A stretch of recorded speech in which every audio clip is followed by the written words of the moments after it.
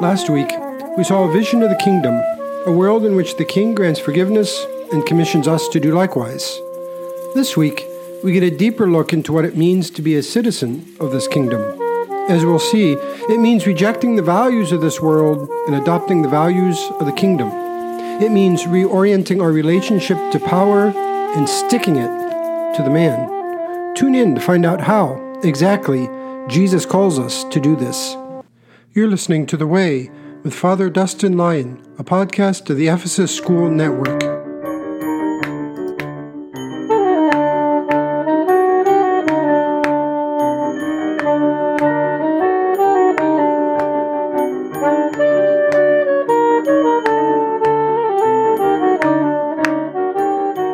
Welcome back to The Way podcast. I'm your host, Father Dustin.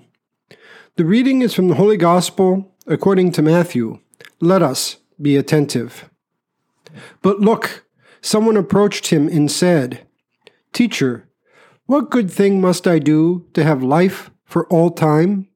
And he said to him, "Why do you ask me about goodness? Only one is good. But if you want to enter into life, guard and observe the commandments." He said to him, "Which ones?" And Jesus told him, "You are not to commit murder. You are not to violate marriage. You are not to steal. You are not to give lying testimony.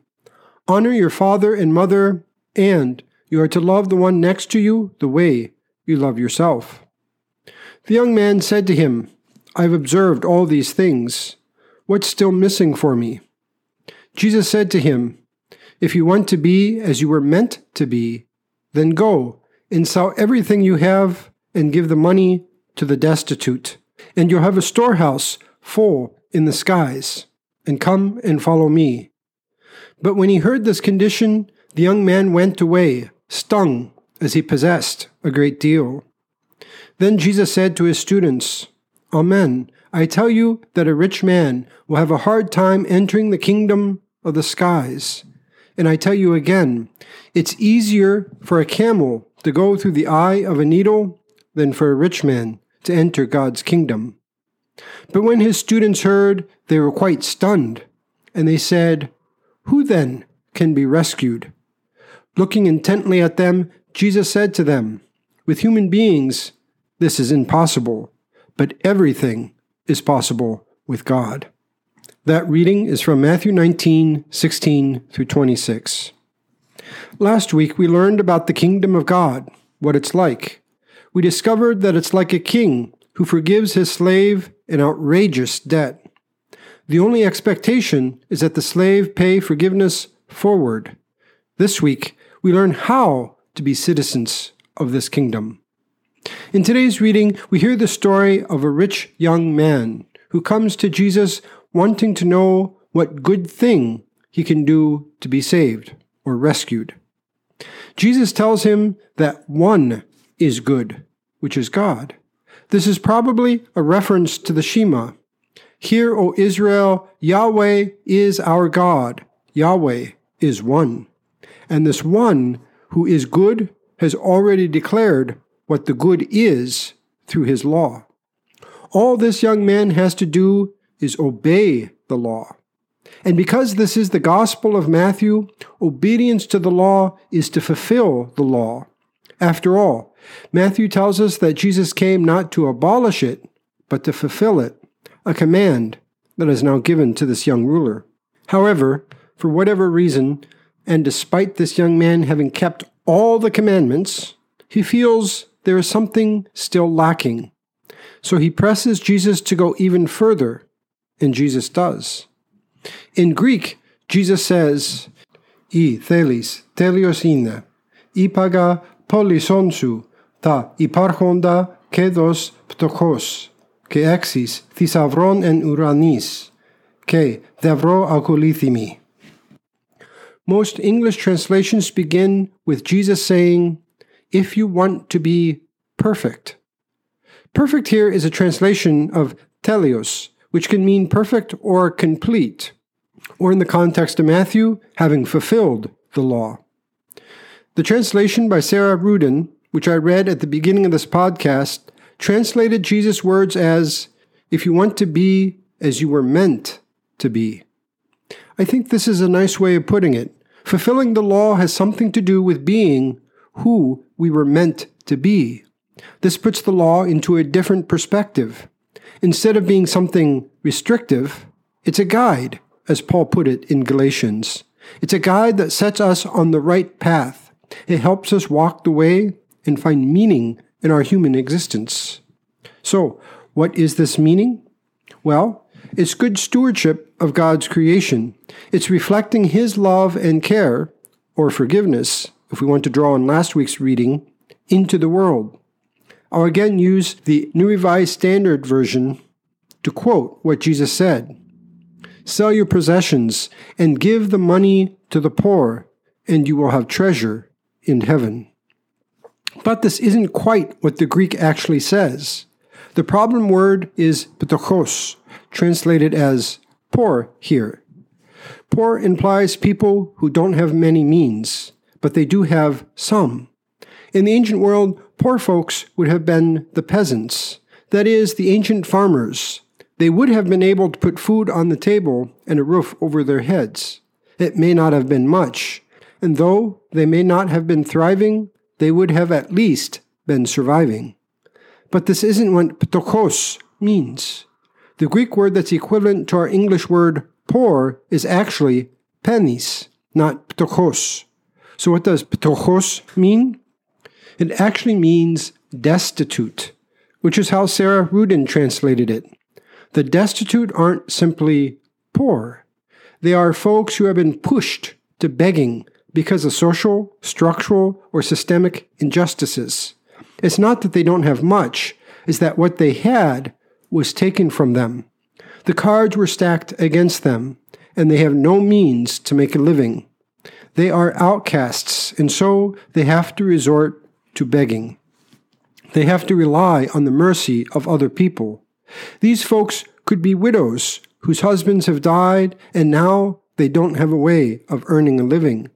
They could be children whose parents have also died, and now they have to live on the streets. They could be foreigners who aren't allowed to work.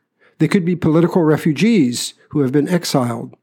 Whoever they are truly the least of these. And it's these folks to whom Jesus says this man must give his money. But there's also one more thing this man has to do. After giving away everything, he has to follow Jesus. What Jesus gives this man isn't just an ethical code or a moral way of living. There's a religious dimension, following Christ. The young man isn't to give everything away just to feel better about himself or to fulfill the law, but he has to do it out of obedience to Christ. It's in this obedience, this following, that there's a difference. But this rich young man walks away stung, as our translation put it. He was rich, and he couldn't bear to be parted from his wealth. To think about it from a different perspective, this young man has a warped relationship with money and the power of this world. Remember, money is power, and that is what runs this fallen world. The key, though, is also remembering that we are Christians, and therefore we are not citizens of this world. We are citizens of the kingdom in answer to a different power. In order to break free from the power of this fallen world, we must change our relationship with money so that we are not taken in and enslaved by the values, the demons of this world. Here's how an early Christian put it. Christians live each in his own native country, but they're like resident aliens. They discharge their duties as citizens and submit themselves to every burden. Every foreign country is home to them, and every home country is foreign territory. They are in the world, but they do not live according to the world's ways. They spend their time on earth, but they are citizens of heaven. They obey the established laws, but their way of life transcends those laws by far. They love their fellows, but they are persecuted. They are misunderstood and condemned. They are killed, and in this way they win life. They are poor and make many rich. They lack everything and abound in all things. They are despised, and in this contempt they find their glory. They are slandered, and they are in the right. They are insulted, and they give blessing. In a word, what the soul is to the body, Christians are in the world. The soul is spread over all the limbs of the body, as Christians have spread over all the cities of the world. The soul inhabits the body as Christians inhabit the world without being of the world. Although it is invisible, the soul is housed in a visible body. So too with the Christians. They are clearly seen to be in the world, but the worship they offer to God remains invisible. The soul is shut up in the body, and yet it is the soul that maintains the body. Christians are, as it were, imprisoned in the world, yet it is they who maintain it. The soul becomes better by purifying itself through hunger and thirst. When Christians are persecuted, their numbers increase day by day. So noble is the post assigned to them by God that they are not allowed to desert it. That was the letter to Diognetus. To be citizens of the kingdom and answer to God as our King, Jesus says we must give our money away and follow Him. The young man is unable to do that. It's interesting, though. I think there's a play between what Matthew calls this man, which is a young man, and what he's called to be, that is, perfect or complete. Or could we even translate it as mature? In other words, in order to become complete, this young man has to grow up. He has to mature. And apparently that's something he's unable to do. He will forever remain a young man that's enthralled, like many young men, with the glittery objects of this world. What Jesus calls this man to is to maturity by rejecting the power of this world and becoming a citizen of the kingdom instead. But maturity requires responsibility. Not only do we have a social responsibility to pay forgiveness forward, as we learned last week, but we also have a social responsibility to use our money in a way that reflects the values of the kingdom instead of our fallen world. We've been entrusted with power in order to bring God's loving stewardship into the world, and this includes the care for the least of these. Perhaps this is our protest against the world, against our governments.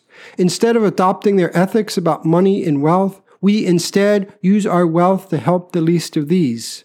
Instead of investing our money in helping Wall Street, we give it away. Instead of allowing our money to work for the banks, we invest in God's people. It seems that Jesus' command is a protest against the world. Now, this may sound impossible. After all, we have to live in this world. We have to feed our families. We have to pay our taxes. Well, if you're thinking that, you're in good company. That's what the disciples were also thinking. So they asked Jesus about it. Jesus' reply?